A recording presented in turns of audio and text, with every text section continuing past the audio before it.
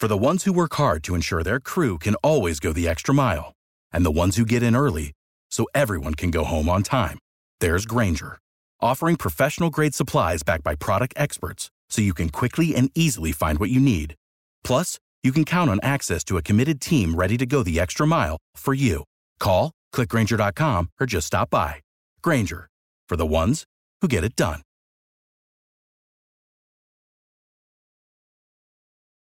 Every team, every topic, everywhere. This is Believe.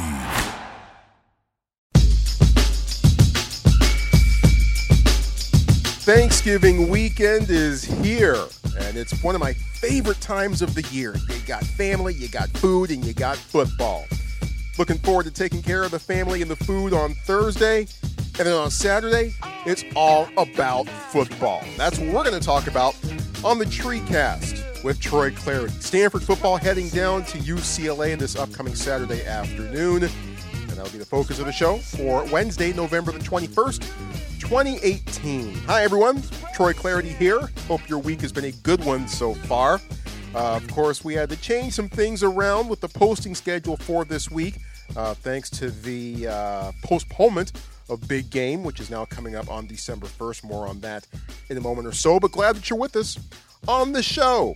Got an announcement for you coming up in a couple of minutes, and our special guest, Stanford wide receivers coach Bobby Kennedy. Wide receivers have obviously been quite productive, especially the past month or so.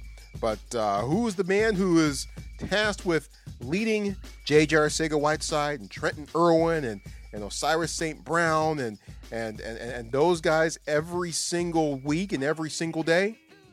We're going to head inside the wide receivers room with Stanford coach Bobby Kennedy coming up in just a few minutes. Looking forward to having that chat with him. A couple of ground rules, or at least not ground rules, but just a couple of housekeeping notes, I should say. First, an introduction in case you're new to the show. Hi, I'm Troy Clardy, 26th year of following Stanford football, third year of doing TreeCasts in podcast form. And you can also check me out on the Pac-12 Network. One more soccer game coming up for me this week. It's coming up on Friday, and it's a big one. NCAA Women's Soccer Tournament Time, Elite Eight action, with the Cardinal hosting the Tennessee Volunteers, the Lady Vols, and the winner goes on to the College Cup. That's on Friday at 2 p.m. at the Pac-12 Network. Can't wait to bring that one to you. And then after that, on Saturday morning, I hop on the plane, head down to Los Angeles, and it brings me to my big announcement for this TreeCast. Saturday afternoon, you can check me out on the sidelines for the Stanford Football Radio Network. Looking forward to reporting live from the Rose Bowl and being with the guys on the air this time. Scott Reese, play-by-play, Todd Husak, color analyst, and yours truly on the sidelines. So we'll see you at 11 a.m. on the Stanford Football Radio Network, on KMBR 1050 here in the San Francisco Bay Area, and on TuneIn worldwide. So that's going to be a lot of fun. Always it's a different game on the sidelines, man. Different game on the sidelines. So looking forward to bringing you that perspective this upcoming Saturday against UCLA, which will be the first time that Stanford has played a football game in 2 weeks. Had an unexpected Saturday without a game last week. Obviously, the smoke hanging around the Bay Area, the smoke from the campfires up in Butte County, it just got worse and worse. I thought it was improving a little bit early last week, and then Thursday it just got rotten. I mean, that was worse than the fires that we had experienced here, the Tubbs fire outside of Santa Rosa that we experienced in October of last year. That was Thursday and Friday last week were just absolutely brutal. And so obviously the right decision to postpone a big game in Berkeley, which will now be played on December 1st with a noon kickoff on that day. Right move to postpone. I just kind of wish that the Twitterverse had been a little bit more patient with things, because I was seeing things all throughout Friday morning of last week. They should have canceled this game. They should postpone it. Okay, great. Well, and I'm sure that they'd reach that decision fairly quickly between Cal and the Pac-12. I'm not sure if the TV folks had any say in this or anything like that, but I'm sure that Cal was driving the bus here with the special assistance from from the Pac-12 and the NCAA as well.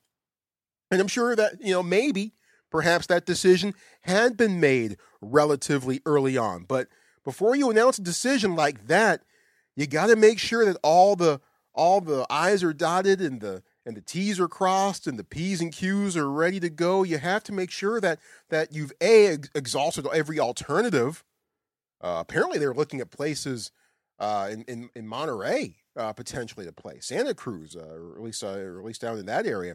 The women's soccer games that were supposed to be held the NCAA tournament at Stanford on Friday were actually moved to Salinas last week. So they were looking for alternatives, and I'm sure that they, once they made the decision to move it to December 1st, then they had to make sure that they could move the game to December 1st. There are a lot of moving parts that go into hosting a football game.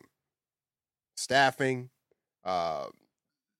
security, and police and fire services, all sorts of things go into hosting a college football game, especially in Berkeley, I'd imagine, and especially big game. So while Friday morning Twitterverse was clamoring for the postponement of big game, I was saying, look, hang on, be patient here. I'm sure that they just have to make sure that everything is okay and make sure that they can move it to December 1st. So eventually everything got settled, and they made the announcement early last Friday afternoon to go ahead and move big game to December 1st. And again, right move to make. It was a little disappointed for me personally, but my disappointment obviously doesn't compare to the disappointment and the other emotions that folks who are directly affected by the fires in Butte County and also the fires, the Woolsey fire down in Southern California as well. My disappointment doesn't compare to the emotions that those folks are feeling. So had a bonus Saturday to watch a little football. Sat down and watched UCLA and USC, and watched as the Bruins ended up taking care of business against USC, 34-27, the final score that day. And I wasn't the only one who got a chance to sit on the couch and watch that game. It's been a lot of fun to watch the wide receivers develop throughout the course of the year, especially particularly as Stanford's offense has evolved from, it seems, its run first, pack them in, pound and ground style philosophy to a bit more of a spread them out, ratchet up the tempo just a little bit, no huddle, but still a quick tempo, pass first oriented attack for Stanford football over the past few weeks. That kind of approach is certainly a bit more good news for the Stanford wide receivers. And Stanford has some good ones, as you know, if you're listening to this show. J.J. Arcega-Whiteside getting top billing. Trenton Irwin, what a fantastic career that he has had. Connor Weddington, haven't seen that much of him this year, but has still shown some promise. Michael Wilson, Osiris St. Brown. Wide receivers have gotten a lot of work done, as have the tight ends. And after Tuesday evening's practice, I caught up with Stanford wide receivers coach Bobby Kennedy, and the first thing that I asked him were he suddenly had a Saturday without a game to coach him. So after the announcement was made early on Friday afternoon that big game would be moved back a couple of weeks, I asked Bobby Kennedy how that announcement changed the rest of his weekend. First of all, it gave our guys some time off and guys a chance to get a little healthier and heal up a little bit. But, it was just meant watching some film and getting ready for UCLA, because if we couldn't play the big game last weekend, you got to start preparing for the next game. That was UCLA. Yeah, certainly. Obviously, maybe get a little more of a scouting advantage, perhaps, a chance to sit on the couch and check out the Bruins there a little bit. Yeah, I did watch the game, and I enjoyed watching it. That's always a fun matchup to watch when it's USC and UCLA, and obviously the Bruins are playing really well. It was a hard-fought victory, and we've got to come out and play our best to beat these guys. Let's talk about the season as a whole to this point, and specifically what the receivers have been able to contribute. J.J. Arcega-Whiteside, some superstar performances. Trenton Irwin, some big days as well. Osiris St. Brown, big catches. Overall, as you look at the wide receivers this season, how would you assess how things have gone for the unit this season? Well, obviously J.J. and Trent have been models of leadership for our group and just really good guys our younger players to learn from, and you know, they put in the work every day, and so I'm not surprised that they're having success. And it's fun to be with them every day because they're eager to learn, they're eager to work, and they just come ready every day, and so that's obviously very gratifying as a coach. And then when you have guys like you said, like Michael Wilson and Osiris St. Brown and Simi Fehoko, and I mean we have such a good group, and I credit that obviously to Vita Pritchard and Brad Izzett because they did a really good job putting this group together long before I got here. But just to see the way that the culture is in the room and the bonds that they formed, it's really fun, and it's really exciting to watch these guys work and just interact with each other every day. Yeah, which of those guys would you say has made the most strides throughout the course of the year? Yeah, you know, I mean, I would say Osiris obviously has done some really good things early and made some big catches. We got to continue to find ways to get him the ball, but I'm continually impressed with Michael Wilson as a freshman, just in terms of how he's managed the offense and learned the offense and been able to contribute, and he's gonna be a guy to look for in the future because he's like I said, he puts in the work and he's a guy that wants to be really good, and that's half the battle. I was really looking forward to seeing what Connor Weddington was going to bring to the offensive scheme this fall. Hasn't happened mostly because of injury, but that yardage after catch, sure. You know, that seemed to be a bit of an emphasis during the spring. We saw that from him during the spring game. Haven't been able to see it so far this fall, but when Weddington's on the field, what are some things that he can bring? Yeah, well, Connor's an integral part of our group, and we have missed him this year because he is a guy that creates passing game explosion plays, and he's a guy that with the run after the catch can score anytime the ball's in his hand, and I just look forward to the future with him because obviously he's a skill set. You know, everybody forgets that this is only really his second year playing wide receiver, and so he's still learning the finer points of the game at that position, but he's a sponge. He wants to be good. He works at it. I'm really looking forward to the future with him because he will create an aspect of our offense that creates explosive plays, and we got to find the way to get him the ball. Of course, one of the big fortes of this receiving core, even though the tight ends as well, is the ability to come down with the jump ball, contested catches, high pointing, just making defensive backs look kind of silly out there. What sort of things? How can you coach catching the jump ball, or are those things that can be taught? Yeah, well, we do a number of things. We do distraction drills when guys are running side by side. We kind of throw it behind them. They have to reach over and reach for the ball and kind of pluck it away with guys reaching for their arms, and we talk continuously about holding space on the sideline so that you have room to go up and make those catches. I know Tavita every week works in the red zone with our guys on what we call jumps, and it's just battling one-on-one with the DB, and so we're constantly trying to improve in that area, but making those contested catches, a lot of times it's easy when nobody's around you. Now when somebody's hanging on you, you got to be able to go up and get it. So it's definitely a point of emphasis for us, and our guys have taken to the coaching, but they're also have skills from when they were basketball players and things like that have carried over. So it's been really, really fun to watch. Overall, are there certain nuances and certain things that a receiver has to be aware and bring to the table in this offensive scheme that might be unique to the scheme, and maybe some things that you don't necessarily see in other places? Well, yeah, number one, you've got to be really intelligent, and obviously they won't be here at Stanford if they weren't, but we run so many different formations and so many different schemes that they've got to be able to absorb a lot, and they've got to be able to understand the entire concept. And so, yeah, it's a little different than maybe a place that runs 8 plays really fast, and so we ask our guys to do a lot. They're able to do a lot because they're really bright, and then also moving guys around, creates different matchups with linebackers and nickelbacks and safeties and things like that. So this offense is definitely it's been an education for me, and it's been unique. But I know also as young guys, it's been fun to see Michael Wilson and Simi Fehoko, Connor Weddington come in and absorb so much and be able to play at a young age. A couple last questions for Stanford wide receivers. Coach Bobby Kennedy joining us here on the TreeCast. Up next, the UCLA Bruins trip down south to face The Bruins, as we talked about, coming off a big win for over USC last week and feeling, I'm sure, a lot better about themselves now than they were at some early points in the season where some things were trying to get settled. You look at UCLA and their secondary and some things they try to throw at you. What are some things that stand out?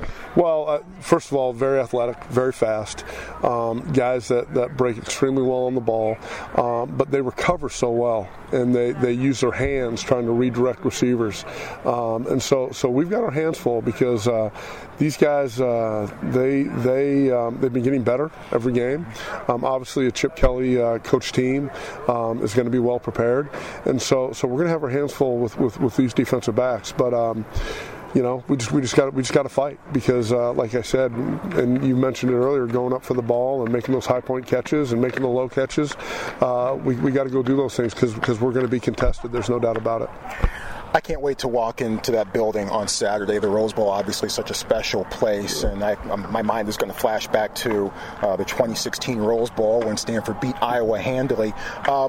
You were in that building that day. I saw it live. Yeah, you were on the Iowa sideline. I mean, what do you remember from that day, and how weird is it, kind of being on the other side of it now? Yeah, well, gosh, that's going to be my first time back in that building since that game, and the thing that I remember most about that game is Christian McCaffrey seeing his back a bunch of times, and just having it be a really long day for the Hawkeyes. But now that I'm here, hey, it's go Cardinal all the way. All right, as we wrap this up here, overall points for improvement that you want to see, not just from the wide receivers, but for the team as a whole as we enter the final 2 weeks of the season here. Yeah, well, we just got to continue to improve. I just talked to the receivers about the games people remember are in December and November, and so hopefully we'll be playing our best football at this stage of the season, and we got to continue to do a good job on the perimeter, creating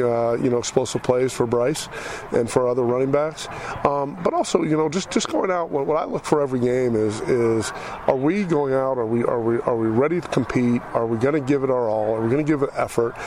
Because if our group's doing that, and then the offensive line's doing that, and the quarterback's doing that, and the tight ends are doing that, running backs are doing that, then we have a chance to win. And when you're on the same page and guys are pulling on the same rope, good things happen. So I'm looking for our team to come out and really play well. And so I'm excited going. Like you said, there's nothing like going to the Rose Bowl. So it's exciting. Should be a lot of fun, Coach. Thanks a bunch. Best of luck on Saturday and the rest of the regular season. We'll talk again soon. Hey, appreciate it. Thanks. Anytime. That's Stanford wide receivers coach Bobby Kennedy. Good guy. And, he watched a little more tape, got a chance to watch UCLA, USC in real time on Saturday. Meanwhile, a lot of the players apparently got to sleep. they got a few extra hours of sleep and rest and time to rest up and heal up for the final 2 weeks of the regular season. And I found it interesting, his thoughts on some of the skill sets that receivers for Stanford in this offensive scheme that they need to exhibit that are unique to this scheme that you might not necessarily see in others. And it's interesting to note that it's not just the quarterback who has to process a lot of things before the snap and to do a lot of things on the fly. It's not just the quarterback that has a lot on his plate. Receiver has a lot to process too. They have to be able to process a lot of information as well and think a lot of things on the fly because he needs to be on the same page as the quarterback who is assumedly making a lot of the same reads as his wide receivers are. So it's not just the quarterback who has to take multiple things into account whenever they're under center. It's the wide receiver too. They're reading the defense and they're making sure that they're going where they need to go to make sure that they're in the right spot, that KJ can get them the ball.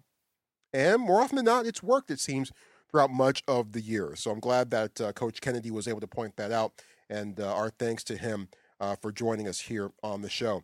This is the TreeCast with Troy Clardy. You can follow me on Twitter, by the way, at Troy Clardy.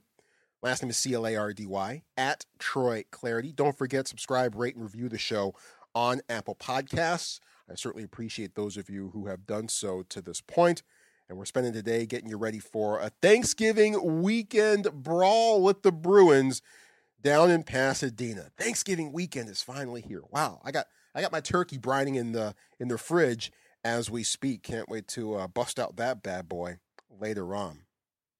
Some notes on UCLA coming up in just a couple of minutes with a couple of thoughts from David Shaw. But one note I want to get to here at this point in the show. One thing that has obviously been a subplot for Stanford this year has been health. So many injuries across all position groups, almost all of them anyway. Quarterback hasn't been one of them. But across most position groups, health has been an issue, especially along the offensive line. And Nate Herbig, by the way, his status and availability in some question for the rest of the season. He's definitely out for UCLA, but there's some question as to whether he's going to be available and good to go for Stanford's possible bowl game. So that's going to be something worth watching in the weeks ahead. But one guy in particular, when I went to David Shaw's weekly press conference on Tuesday late morning, that I was not thrilled to hear, or was still on the injury list, is Devery Hamilton. Hamilton's status a bit up in the air for this Saturday's contest against UCLA. And that's a bit disconcerting, not just because Hamilton is listed on the depth chart this week for the Cardinal as the starting right guard, but also because he's listed as the backup left tackle and the backup right tackle as well. So 3 positions potentially affected by a potential lack of Devery Hamilton. And as mentioned, personnel has just been so thin. You just gotta look at it and see, who's healthy and where can they go? Where can they play? It's been pretty tough. And not just Nate Herbig is out for this one. Drew Dahlman apparently on the shelf as well. So tough times for a unit that didn't have a lot of depth to begin with, and that depth has almost been completely exhausted. However, did get a bit of good news while hanging out at practice on Tuesday evening. David Shaw did mention that Foster Sarell, tackle for Stanford, you might remember he got injured against UC Davis earlier in the year. But Sarell back and practicing. That's good news. And his availability is not being ruled out this Saturday in Pasadena. So that's good news. I'm not going to jump up and down necessarily and take it to the bank, because practicing there's a big difference between practicing and actually playing in a football game. But it sure as heck beats the alternative, doesn't it? Stanford offensive line getting bodies back instead of taking them off the table. So we'll see what Foster Sarell is able to accomplish this week in practice, and if he is able to go on Saturday, and if he's able to go, if he's able to make lasting contributions. Because as we've seen, unfortunately, when guys have been dinged up and still have been asked to go out there, sometimes it's been hit or miss. I mean, Walker Little, who has played very well the last couple of weeks, but I think a lot of that perhaps is directly correlated to his health. He wasn't healthy for a good portion of the early part of the season, and on some instances, it showed. Little struggled as a result, but he's gotten healthier, and he's played much better as the season's gone along. So just because you're able to play doesn't necessarily mean that you're at 100%. And if you're not at 100%, that could be something worth watching on the offensive line. But still, overall, certainly glad that Foster Sarell is back and practicing, because I'm sure David Shaw and the Offensive Brain Trust will take all the help they can get. Let's talk about the UCLA Bruins, as they are only 3-8 on the season, which is somewhat unexpected in some instances, especially for a Chip Kelly coached team.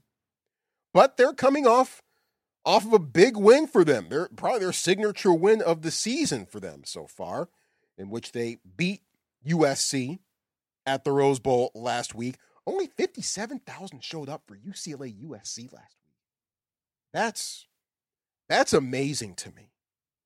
But the star of the show for the Bruins was Joshua Kelly, their running back, the transfer from UC Davis, who wasn't starting early in the year, but has come on of late.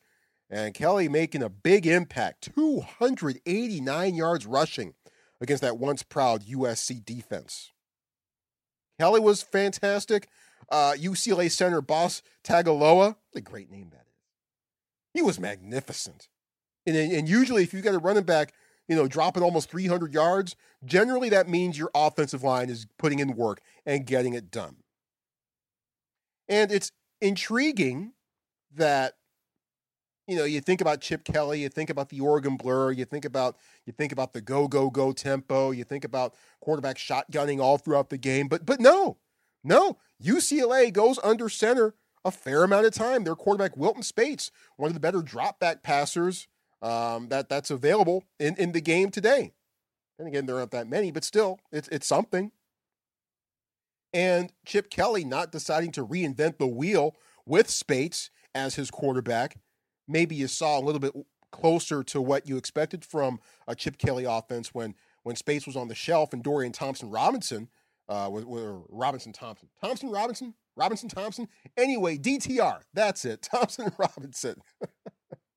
His name escaped me for just that brief second, but Dorian Thompson-Robinson, the freshman, was playing quarterback for a moment or so while Wilton Spates was injured, and that's when you saw a bit more of what you expect from a Chip Kelly offense scheme-wise. But with Spates in the game, with Spates at UCLA, a lot more under center than you might expect, and a lot more drop back passes than you might expect. So Chip Kelly isn't gonna, he's not gonna run a scheme that his guys can't execute. He'll get his guys, but Wilton Spates, not the spread option type of guy.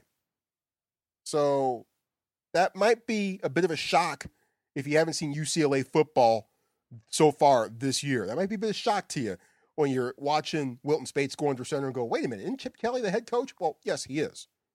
But that's not going to preclude him from using a scheme that plays to his quarterback strengths.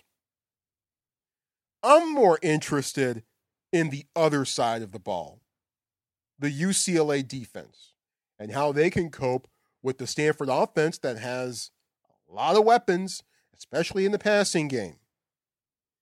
On Tuesday, during his weekly press conference, I asked David Shaw for his thoughts, what pops out and who pops out on that UCLA defense.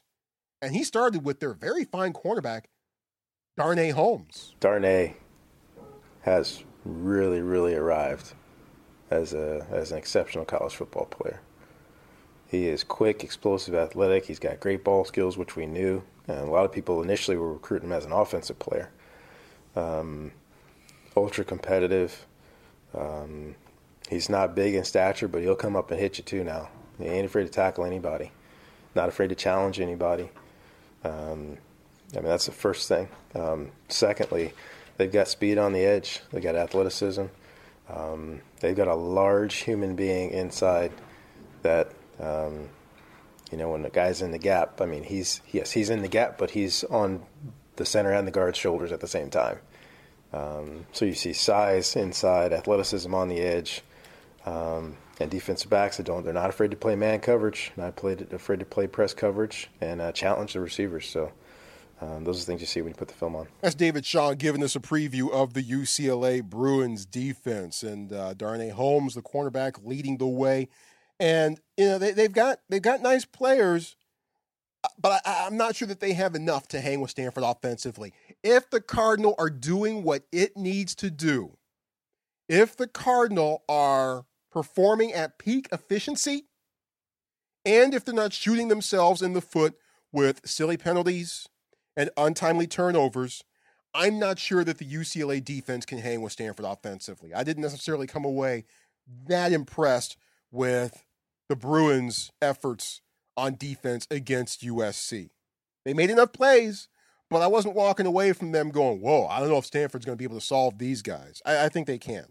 And I feel good about Stanford's abilities against UCLA's defense. Again, assuming Stanford does what it needs to do and executes how it needs to execute. I just don't know if UCLA has enough players defensively to hang with Stanford on the Stanford and the Cardinal offense. Now, UCLA, as mentioned, had moments last week, but what happens when they face a quarterback who actually makes good decisions and isn't an 18-year-old kid still trying to figure it all out? Boy, JT Daniels had several more freshman moments. Had some nice throws, but had some other moments where it's like, good grief. He's going to look a lot better in a couple of years after a lot more seasoning. Who knows what coach and offensive coordinator he's going to be working with by then, but Daniels certainly had some moments that made UCLA defense look quite good. I'm not so sure that KJ Costello is going to put the UCLA defense in good positions or in as many good positions this time around. I'm just not that convinced about that. So that to me is what I'm going to be watching when I'm roaming the sidelines from the Rose Bowl more than anything else. What the UCLA defense does and how the Stanford offense executes against the Bruins on Saturday. Another soundbite I want to play for you here. It's pretty interesting. David Shaw and Chip Kelly squaring off against each other once again. And it's no secret that David Shaw is a big fan of Chip Kelly's. And I think the feeling is mutual. Given that, I asked David Shaw on Tuesday for his thoughts on, when he first got a chance to spend some extended time with Chip and what he makes of how they've interacted and how they've related over the years. It's a pretty interesting clip, I think, and it kind of gives some unique insight into both guys as a result. David Shaw on Chip Kelly. Well, the first time I met Chip was after I got the job and went to the Pac-12 meetings in spring and passed by him. He was in mid-conversation. I said hello. He said hello, kind of, and that was it. And then a little bit later that day, we're kind of walking towards the same thing. We just started talking, and I don't remember what it was about. He started asking me questions. I started asking him questions, and it's one of those things that I've been saying this for a while now. From the perception, looks like we have two completely different philosophies, and we really don't. Believe in running the ball. Believe in being physical up front. We believe in using the running game to set up the passing game. We believe in taking advantage of what you're doing to try to make big plays. We believe in being aggressive on the defensive side. And our approach to football, I think, is the same. Whereas try not to get clouded with all this other stuff, which I think distracts players and some coaches and the media with things that really don't matter. And are our guys doing the right things? Are we working hard? Are we pushing ourselves? Are we taking care of ourselves off the football field? And are we playing together as a team? Like, those are things that matter. So it doesn't take long sometimes when you just start to talk to somebody. You kind of see that you're not just your football philosophy, but your general philosophy on how you operate as an entity, as a football team, kind of go hand in hand. And it didn't take long for that at all. And I think we're also, too, that don't take ourselves that seriously and don't mind being the head of a football program, but we don't need to be out there all the time. And we want to talk about our players and our staff and our program, and don't mind laughing at it ourselves every once in a while, and being normal guys, even when at times people try to make you seem like you're not a normal guy, like you're something different. We're just two guys that like playing football and like coaching football, like being around the guys, and enjoy what we do. So what was your reaction when you got the gig at UCLA? I was ecstatic. Because I know what he's going to do there. With the recruiting base that they're able to have and the guys he's going to be able to get there, he's got a chance to build something special down there. And this rivalry will continue. And it's not a nasty rivalry as much as it is a very respectful rivalry. I want to win. They want to win. There's no question about that. But I think this conference has missed Chip. His personality, his offense, I was glad to have him back. That's David Shaw sharing his thoughts on Chip Kelly. And look, Chip isn't going to talk a lot of personal stuff, all right? Don't ask him how the family is. Apparently his coaching staff at Oregon didn't even know Chip was married. That's how personal and that's how private Chip Kelly is. So, if you're asking him for small talk, if you're asking him, where he's going to go for vacation or anything like that, no, he's going to shut that down pretty quickly.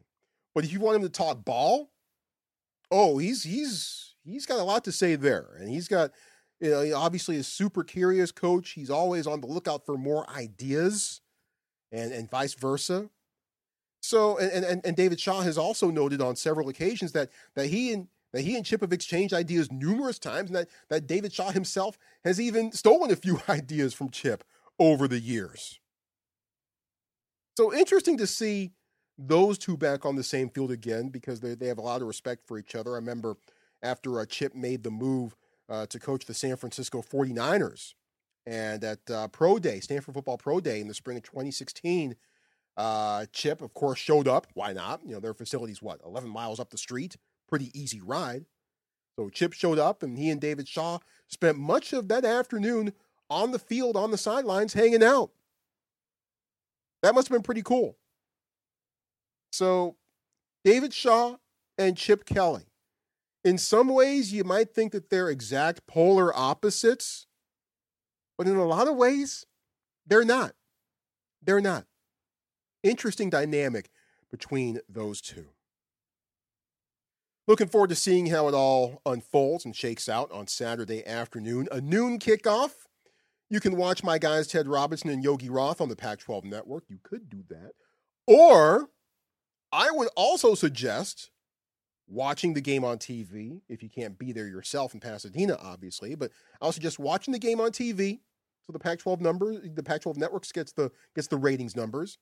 Hitting mute, turning on your radio, KMBR 1050 here in the Bay Area, the TuneIn app everywhere else, and checking out Scott Reese, Todd Husak, and yours truly. I'll be on the sidelines looking forward to that on Saturday as Stanford faces UCLA. So that's really how I would recommend consuming Stanford UCLA this Saturday afternoon. Should be a lot of fun. Looking forward to it. And as I mentioned with Bobby Kennedy, man, stepping into that Rose Bowl, stepping into that stadium, that's a special place, man. That is truly hallowed ground. I love that place. I wish that if it was up to me, every single championship game in football would be played at the Rose Bowl. Super Bowl, college football championships, high school football championship, Pee Wee League, every college or every championship game should be played at the Rose Bowl. That's a wonderful place, and I love walking into that building. Won't be able to do it on January 1st this year, unfortunately, but I'll take walking in there November 24th. Should be fun. Thanks again to our guest, Stanford wide receivers coach Bobby Kennedy. Special thanks, as always, to you for joining us on the TreeCast and checking us out, for following me on Twitter at Troy Clarity, and for subscribing, rating, and reviewing the show on Apple Podcasts and iTunes. As usual, my reminder to you, do not drink and drive. And that reminder is especially pertinent this holiday weekend. Don't drink and drive. If you do, you're the dumbest person on the planet. Talk to you on Sunday, in all likelihood, on the next edition of the TreeCast with Troy Clarity. For the ones who work hard to ensure their crew can always go the extra mile, and the ones who get in early so everyone can go home on time, there's Grainger, offering professional-grade supplies backed by product experts so you can quickly and easily find what you need. Plus, you can count on access to a committed team ready to go the extra mile for you. Call, click Grainger.com, or just stop by. Grainger, for the ones who get it done.